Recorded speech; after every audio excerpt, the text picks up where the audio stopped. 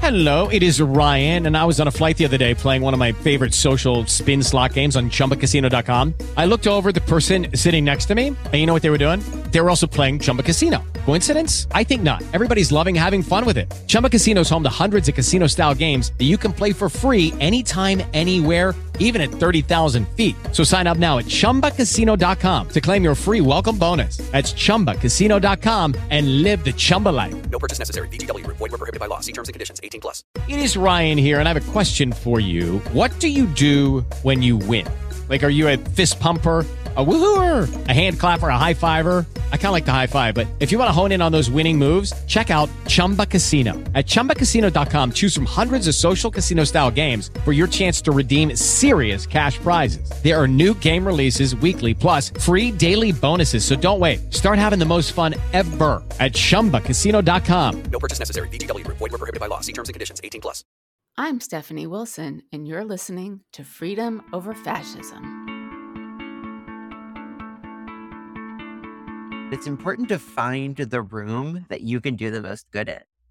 And maybe that room is a legislative meeting, but maybe it's the boardroom. Maybe it's in a parent's reading group. And I think that just identifying those rooms is the biggest thing that anybody can do. Hi, friends. As I'm recording this, it's February 27th, and I've just returned from an amazing multi-generational vacation, refreshed and ready to dive back into the fight for freedom.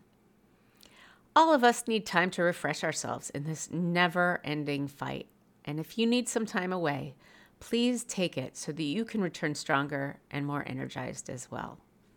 I returned and learned that yesterday, the Arizona legislature defeated a measure to put anti-trans questions on the ballot in November.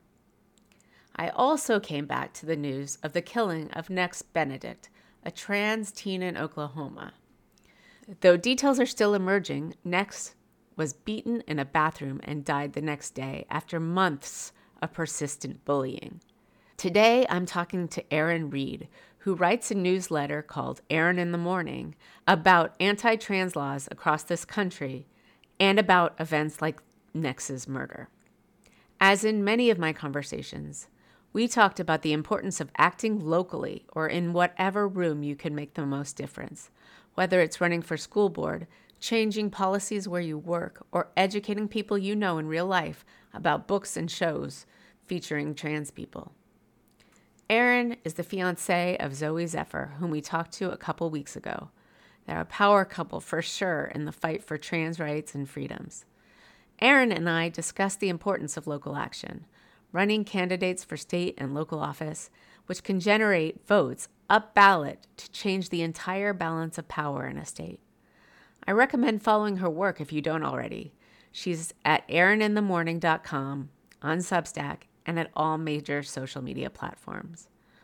I ask you as well to spread the word about this podcast to other people you know who are interested in finding the truth, learning how to frame it so people can hear it, finding ways of reaching people, and meeting candidates and officials who are on the front lines of fighting for freedom in this country. Please support us on Patreon or Substack, and find us anywhere you listen to your podcasts and at freedomoverfascism.us. Erin Reed, welcome to Freedom Over Fascism. Hi, thank you so much for having me. I'm so glad you're here. I've been thinking about your work for a really long time. The last week has been really heartbreaking. Although there's new heartbreak every day, that's shocking, but not surprising. And last week I was on vacation, a much needed multi-generational vacation in the middle of nowhere, which was amazing. And if anybody has the opportunity to take a few days to reset, I highly recommend it. But I came back to this tsunami of news. In your introduction, I talked a little bit about what you do, but would you mind taking a moment to introducing yourself to our listeners? Who are you? What do you do? What do you believe your impact is on laws affecting trans people in the United States today? Of course. So I am a transgender journalist. I cover all of the legislation, the cultural issues, the biggest news on the topic of LGBTQ rights with a special focus on transgender rights across the United States and across the world increasingly. I write for my subscription newsletter, Erin in the Morning, as well as report on platforms like TikTok, Twitter, Instagram. I try to make sure that everybody has the information about what's going on wherever they are, and I try to meet people wherever they are. And as we know, we've been watching bills move across the United States for the better part of the last 4 years. And I try to make them digestible so that people understand the impact of those bills. I think people like you and independent journalism these days is so important. I'd love to talk to you more about that because the mainstream media is is not doing its job. But first, I want to talk about last week and the murder of Next Benedict, a high schooler who was murdered by their peers in Oklahoma high school after months or years of bullying. Can you tell us anything? Our listeners are high information people. Anything that's going on that's new? I know that some of what Judd Legum reported has moved things along as he has in other investigations, but do you mind updating us on what's going on and anything new? Absolutely. So you got the very basics of what happened. We saw Next Benedict, a trans teen in Oklahoma, um, was allegedly being bullied, had a confrontation in a bathroom where they alleged that they were teased for their clothing that they wear. And I'm also going to, before we continue, I'm going to actually switch pronouns to he, him, just because we did learn one of the new pieces of information we learned yesterday from Joe Yerkaba's reporting was that he used he, him pronouns, and those were the ones that he preferred the most. Uh, Although we do know that in varying social situations, he used other pronouns as well. One of the, I think, greatest tragedies of this is that his life was taken before he was able to truly, completely come out to everybody. And so the loss of a young person's life in the middle of their identity development is just an extra sad part of what happened. But in the bathroom, it appears that he was attacked by 3 people, had a concussion or some sort of a head injury, went to the hospital, and eventually passed the next day. And there's been a lot of information that's come out since then. We know that, for instance, the police officers stated that the autopsy report showed that his death had nothing to do with trauma. That was later sort of backtracked whenever Judd reported and asked them about the case. And it sounds like they had released that statement just to get national attention off of the case and that they were still investigating Next Benedict's killers. And so that's about all the information we had. Vigils all weekend. We saw vigils in Oklahoma City, Tulsa, Washington, D.C., Minneapolis, and dozens of other places. We also know that in Oklahoma, Superintendent Ryan Walters, basically the person in charge of education in Oklahoma, has repeatedly spread fear about transgender people in bathrooms, stating that trans people in bathrooms are an assault on truth. He hired Lives of TikTok, Chaya Raichik's Lives of TikTok creator. Assumedly, he stated that the reason why he was hiring her was to make schools safer. And of course, that account has been associated with bomb threats that often come after she posts targeting various individuals. One of the individuals we also learned that she targeted very early on in the Lives of TikTok account was a teacher of Next, was one of Next's former teachers and a great mentor of theirs. And so I think that, this is a tragedy all around. And we've got a young trans person's life who is no longer with us. And the situation is still developing in Oklahoma. So with the superintendent bringing on Lives of TikTok, it seems like there's a couple of different streams. There's the laws that states and municipalities and school districts are passing against trans youth and more often this year, trans adults. But then there's the fear and the permission structure they seem to create for violence. Do you think that has made a difference in the communities where they are active? Or do you think just the change of laws is what has precipitated violence like this? I think that it's intricately connected. And I think that it's sort of a two-pronged attack on trans people. You have sort of this extrajudicial violence that's going on against trans people, by organizations like Proud Boys and all of your other sort of proto-fascist orgs that are out there that target trans people wherever they are, that send threats, that, do this harm. And then you have, legislative and legal violence done towards trans people. And it may sound like these things are sort of not connected, but they're intricately connected. And in fact, whenever we talk about people like Chaya Raichik and libs of TikTok, we know that the legislators in Oklahoma are citing libs of TikTok and citing Chaya Raichik for the passing of the laws. Those same Chaya and libs of TikTok and all of your anti-trans far-right influencers also are directly followed and inspiring the people who are doing harm.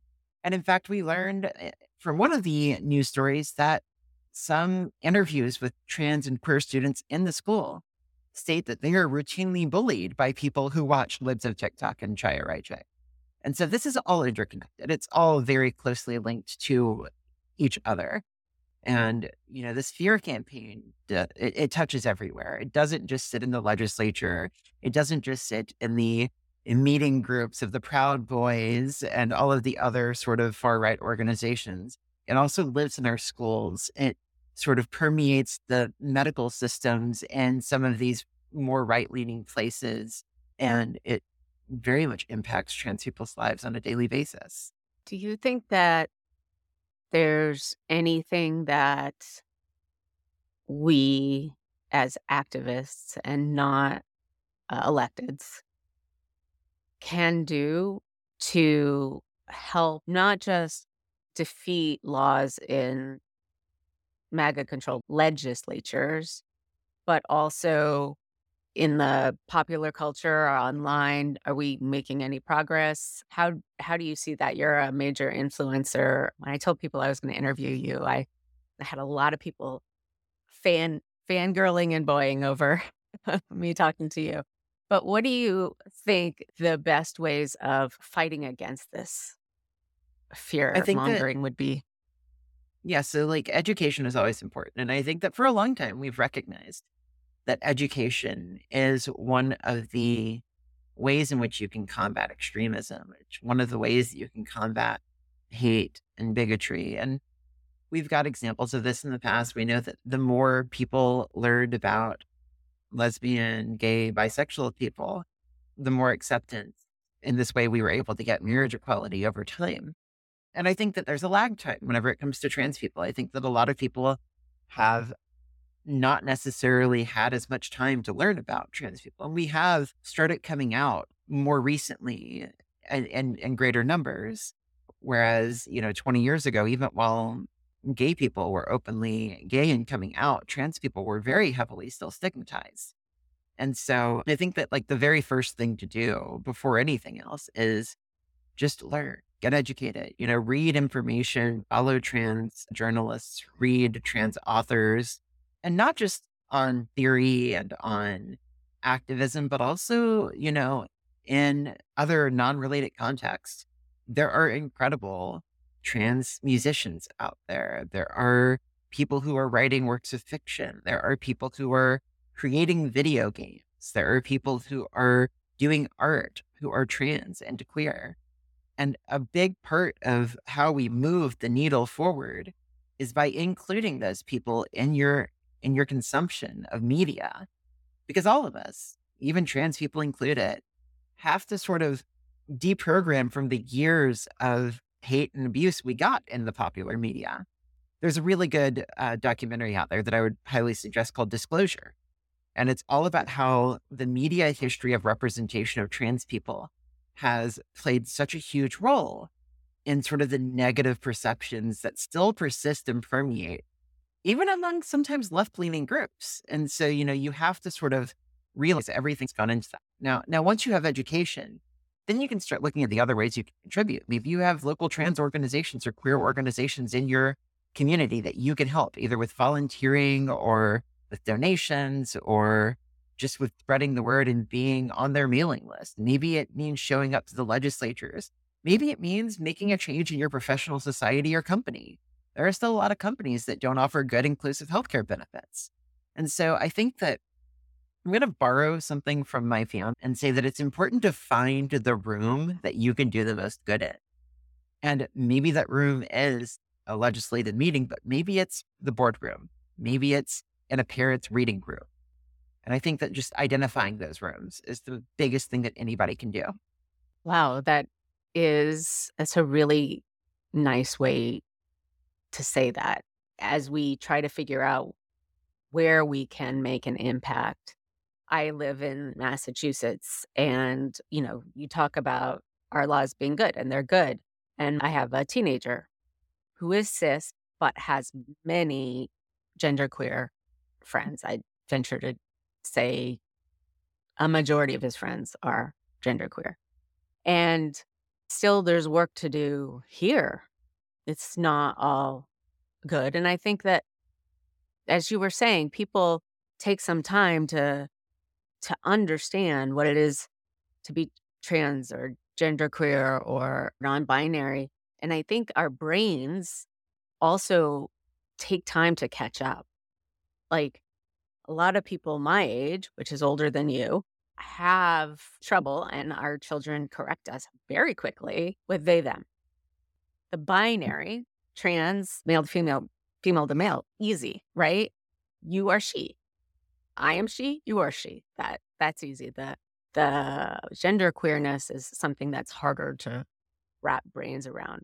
But I also think that even in places like this, where there are a lot of kids and adults coming out, there are a lot of places where we can contribute knowledge, or even if it's, recommending a TV show that has trans characters and hopefully trans actors playing those trans characters. So shifting a little bit from how can people make the most difference, one of your latest risk assessments on your newsletter, Erin in the Morning, you talk about how the anti-trans laws are moving from targeting kids to targeting adults. And the more than 400 bills this year alone, and it's only February 27th when we're recording this, that MAGA is trying to pass. Can you talk a little bit more about what is the state of being? Like, where are the states where people are mostly safe, super safe, very endangered, mostly, can you talk about the different gradations and how you come to these assessments? Yeah, absolutely. So you're referring to my anti-trans legislative risk assessment map. This is something that I've produced for a good 2 years now. And, 2 years ago, whenever I first worked on this map, it was only targeting, or it was only focused on the risk for transgender youth. And that isn't because I was ignoring adults. It's because those were the only kinds of bills that we saw. We saw bills that were targeting trans youth only. That has changed. We have seen more and more bills that have expanded their focus to target adults. And also for trans youth, a lot of the worst bills have already passed. They've already done almost everything they can do to make the lives of trans youth harder, to ban medical care, to ban them from bathrooms, to ban them from sports and more. And so, whenever it comes to looking at risk, there's a few things that I keep in mind. Number one is what laws are already on the books and which ones are being advanced. And, for adults, that might look like bans that target pride, that ban pride, basically. A lot of times they're sold as bans on drag, but they're actually, whenever you read the bills, they say that it applies to anybody wearing makeup or clothing that signifies a gender that is not of your assigned sex at birth and performs. And so that basically targets trans people who are, dancing or who are wearing elaborate costumes that are walking down pride marches, which you see at prides very often. I'll also note that, these drag bans, as they're called. The very first person that a drag ban was used against was not somebody doing drag. It was a trans person in a library in Montana who was a trans public speaker speaking about transgender history. And so, these bills, they target trans adults in a myriad of ways. They would prevent, for instance, Kim Petras from singing in that state, Kim Petras being a Grammy Award-winning transgender musician. And so we see this with adult restrictions on pride. We also see this with medical bans. Florida has been a big state for targeting adults. They also have a bill, or they have a law now that could put trans people in jail for a year for using the same bathroom I've been using for 5 years. I cannot travel through Florida safely. Florida is currently also looking at revoking trans driver's licenses if they have incorrect gender markers, and stating that any trans person misrepresenting their gender identity or their gender at birth is potentially guilty of fraud, criminal fraud. And so, we are seeing an escalation in targeting transgender people. Medical care, we see bans in medical care in Florida for many trans adults as well. We've seen this advanced in places like Ohio, Missouri, and even this morning I'm reading a bill in Kansas that would do similar. And so this is how I kind of look at things, like which laws I'm looking at whenever I'm developing the risk map for adults. I also speak to activists in every state. I've got a contact list of 3 to 5 people in every state that I can always just message if there's something that comes up in that state. And I want to get a better understanding of, hey, what do you see the picture on the ground as right now? Are you seeing this being a priority this year? I go through all the states, and I essentially, I've got sort of a rubric that I use, a scoring rubric that I say, is this kind of bill being proposed? How far did it get? What do the activists say? And then I stratify the risk. I say that, there are some states where it's so bad that it's hard to travel in. There are some states where it's really bad and likely going to get worse. There are some states where things are actually really okay right now. And even states where they are going the extra mile in protecting the trans people that live there.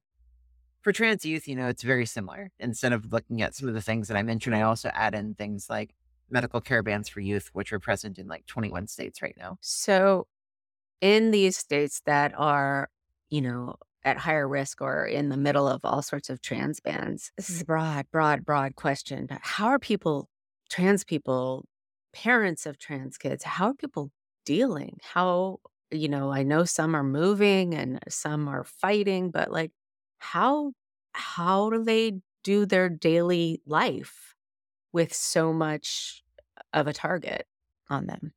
It's each person is sort of right now sort of fighting their own fight, and that looks different for each person. Some people, I know many people, have fled their home state. In fact, recent surveys show that 130 to 260,000 people who are trans have already left their home state. Many of them coming from Florida, Alabama, Texas. I see those very often in people who are fleeing.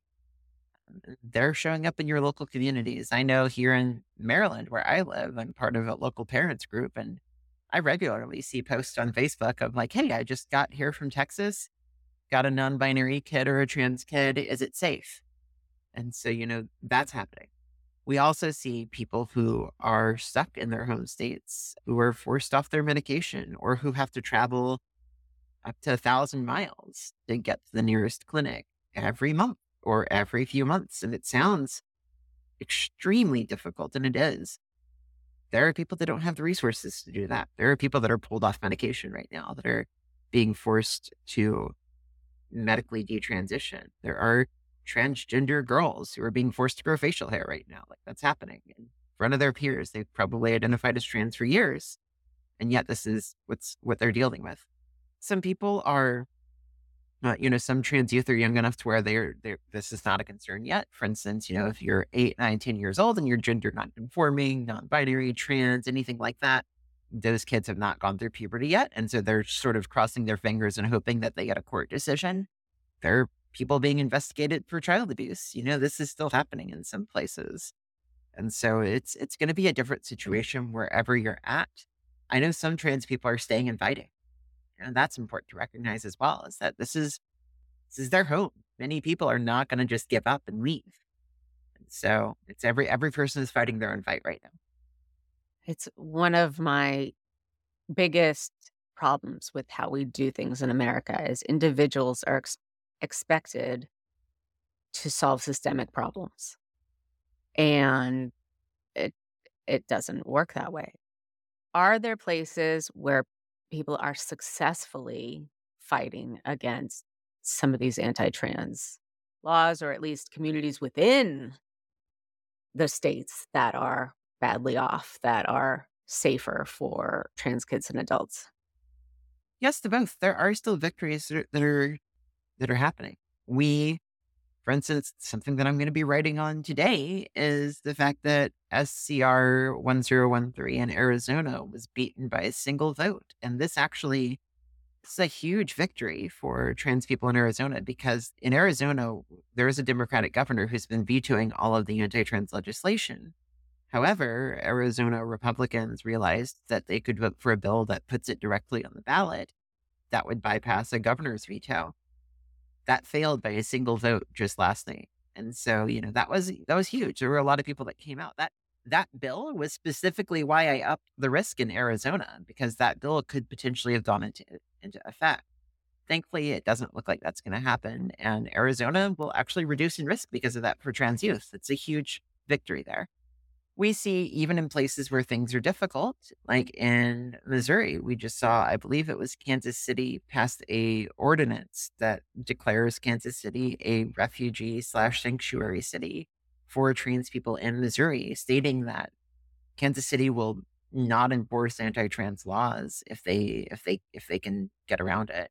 And of course, in Virginia, where Governor Glenn Youngkin has demanded that every school conform to a new set of executive branch policies that ban trans people from sports, that ban trans youth from bathrooms, that forcibly out trans youth to their parents. And it does a dozen more things targeting them. This was a major issue given that thousands, tens of thousands of kids walked out of their high schools in Virginia in protest of these laws. And instead, we saw in Virginia that a good number of school districts basically just said no. They said, we're not going to adopt it. You can try to make us, but we're not going to do it. And that's where we stand right now. So there are stories of resistance happening everywhere, even where my fiance is from in Montana. She's the first trans legislator in Montana. Montana has been tremendously targeting trans people in that state. And yet we saw one of the best stories of resistance last year in that state where, she demanded her right to be heard after being silenced in the legislature. And as a result, the world knew about what was going on and the cruelty that was going on there in the state. And so, yeah, resistance is still happening. It will always happen. And the people there that want to continue fighting, have that ability and that willpower to do so, are going to hold up the tradition that the LGBTQ community has had for generations now. So I often think about and talk about your fiance, Zoe Zephyr, as an example of how you can demand to be heard. And as activists and candidates and officials, how we need to find a way to demand to be heard. And I'm glad to hear that some places are refusing to implement some of these horrible laws. So, what I also wanted to say is, with one vote difference in the Arizona legislature, that means that the more people who run in down ballot races where their seat was previously uncontested by a Democrat, or the more people that you get out to vote in rural areas or urban that haven't voted in the past, that right there is the difference. And we had last week on two women who have this rural organizing initiative in Arizona where they have registered thousands of people to vote and have been responsible for several of those legislative seats that Democrats have taken. That work is incredibly important as it filters up, right?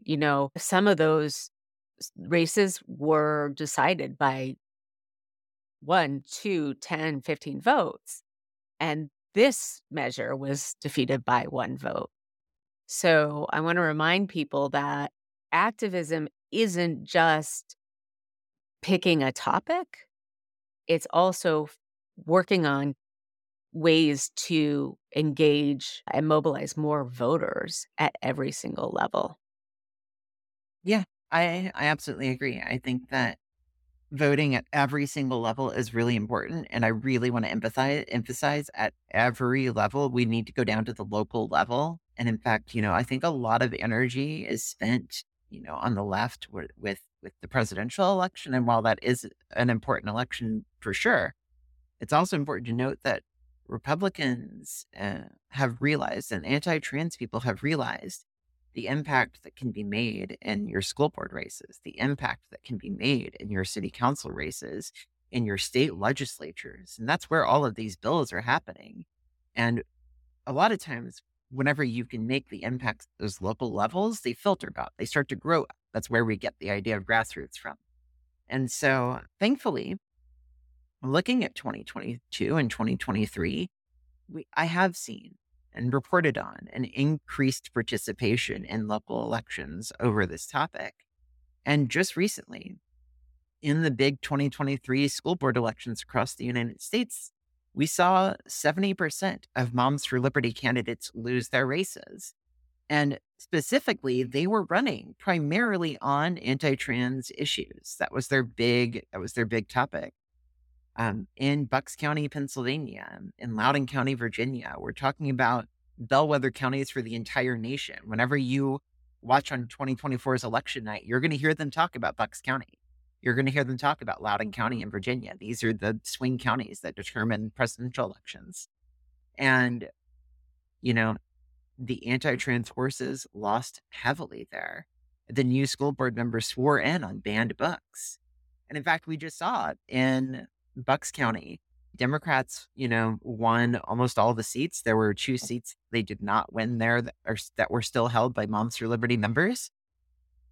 Those 2, they resigned. They have just a couple of weeks ago, they resigned their post. And that shows that this was never about, making schools better or working for the kids. They literally had one topic that they wanted to focus on. They wanted to target trans people. And the second that they lost their power to do so, they wanted nothing to do with kids anymore. Right. It's all about that. And so I think local participation is important. And also, if you are a person who cares about this issue, you can win in these elections. You can go and win at a school board race. It might sound unfathomable to you, but we're not talking about tens of thousands of voters here in many cases. We're talking about getting in there and doing work and making change where you can. Exactly. A friend of mine called me up just a couple weeks ago and said, "Hey, I'm running for school board. Can you help me?" And, it's not somebody who'd ever gotten involved in politics really at all. And things were not going well in their school district. And she decided to jump in and run. And I think the more people who feel empowered to do that, the more places there are to train them, the more of a permission structure to say anybody can run for office. You don't have to have some special magical protein in your lungs. I don't know. But that we are all capable of of doing action in our localities that can have ripples across the country is really important. And even if it doesn't ripple across the country, if it ripples across your town and, one kid gets treated better or many kids get treated better or more books are on the shelves or people understand that moms for Hitler are really there to control. I don't let them have the name. They don't deserve to be called Liberty. That it's all about controlling other people. And as we see now, and it's all interconnected, right? So we've got anti-trans, anti-abortion, and now we're targeting embryos, fertilized embryos and IVF. And it's so easy to see how it's really about controlling people and having Yeah. a country And, that and, looks and like them. Yeah, and unless your listeners think the Monster Hitler comparison is weird, they literally had a Hitler quote on one of their pamphlets that they passed out, and then had to pull a big mea culpa. So it's a very apt comparison. But I think that you're entirely correct, and I think that we do have the ability to make it. And I want to make that clear. Like, we can change things. We can do things that will make this world better.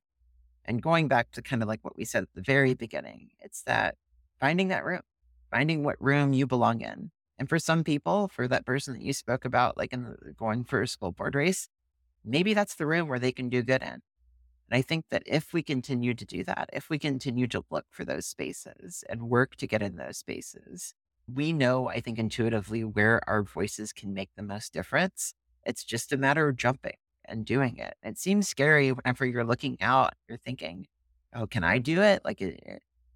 But the people that are in these positions, the people that are in these state legislatures, that are in these school boards, that are, or the teachers, or the people that are in the boardrooms, they often have to make that same decision. And I think everybody can find their own space where they can make a difference. Well, I think that is a really important idea and a great place to end. Is there anything else that you would like our listeners to know? And if you want to let them know how they can find you, please do.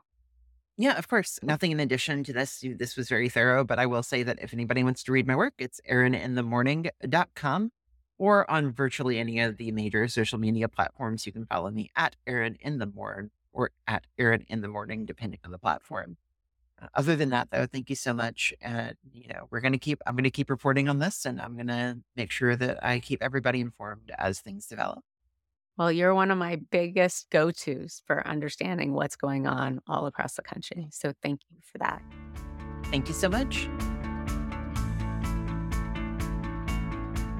Thank you for listening to Freedom Over Fascism. And thank you to our editor, Benji Wilson. Please join our Patreon at patreon.com/freedomoverfascism. Subscribe wherever you listen to your podcasts. And please drop us a rating or review on Apple Podcasts. We thank you for choosing freedom over fascism.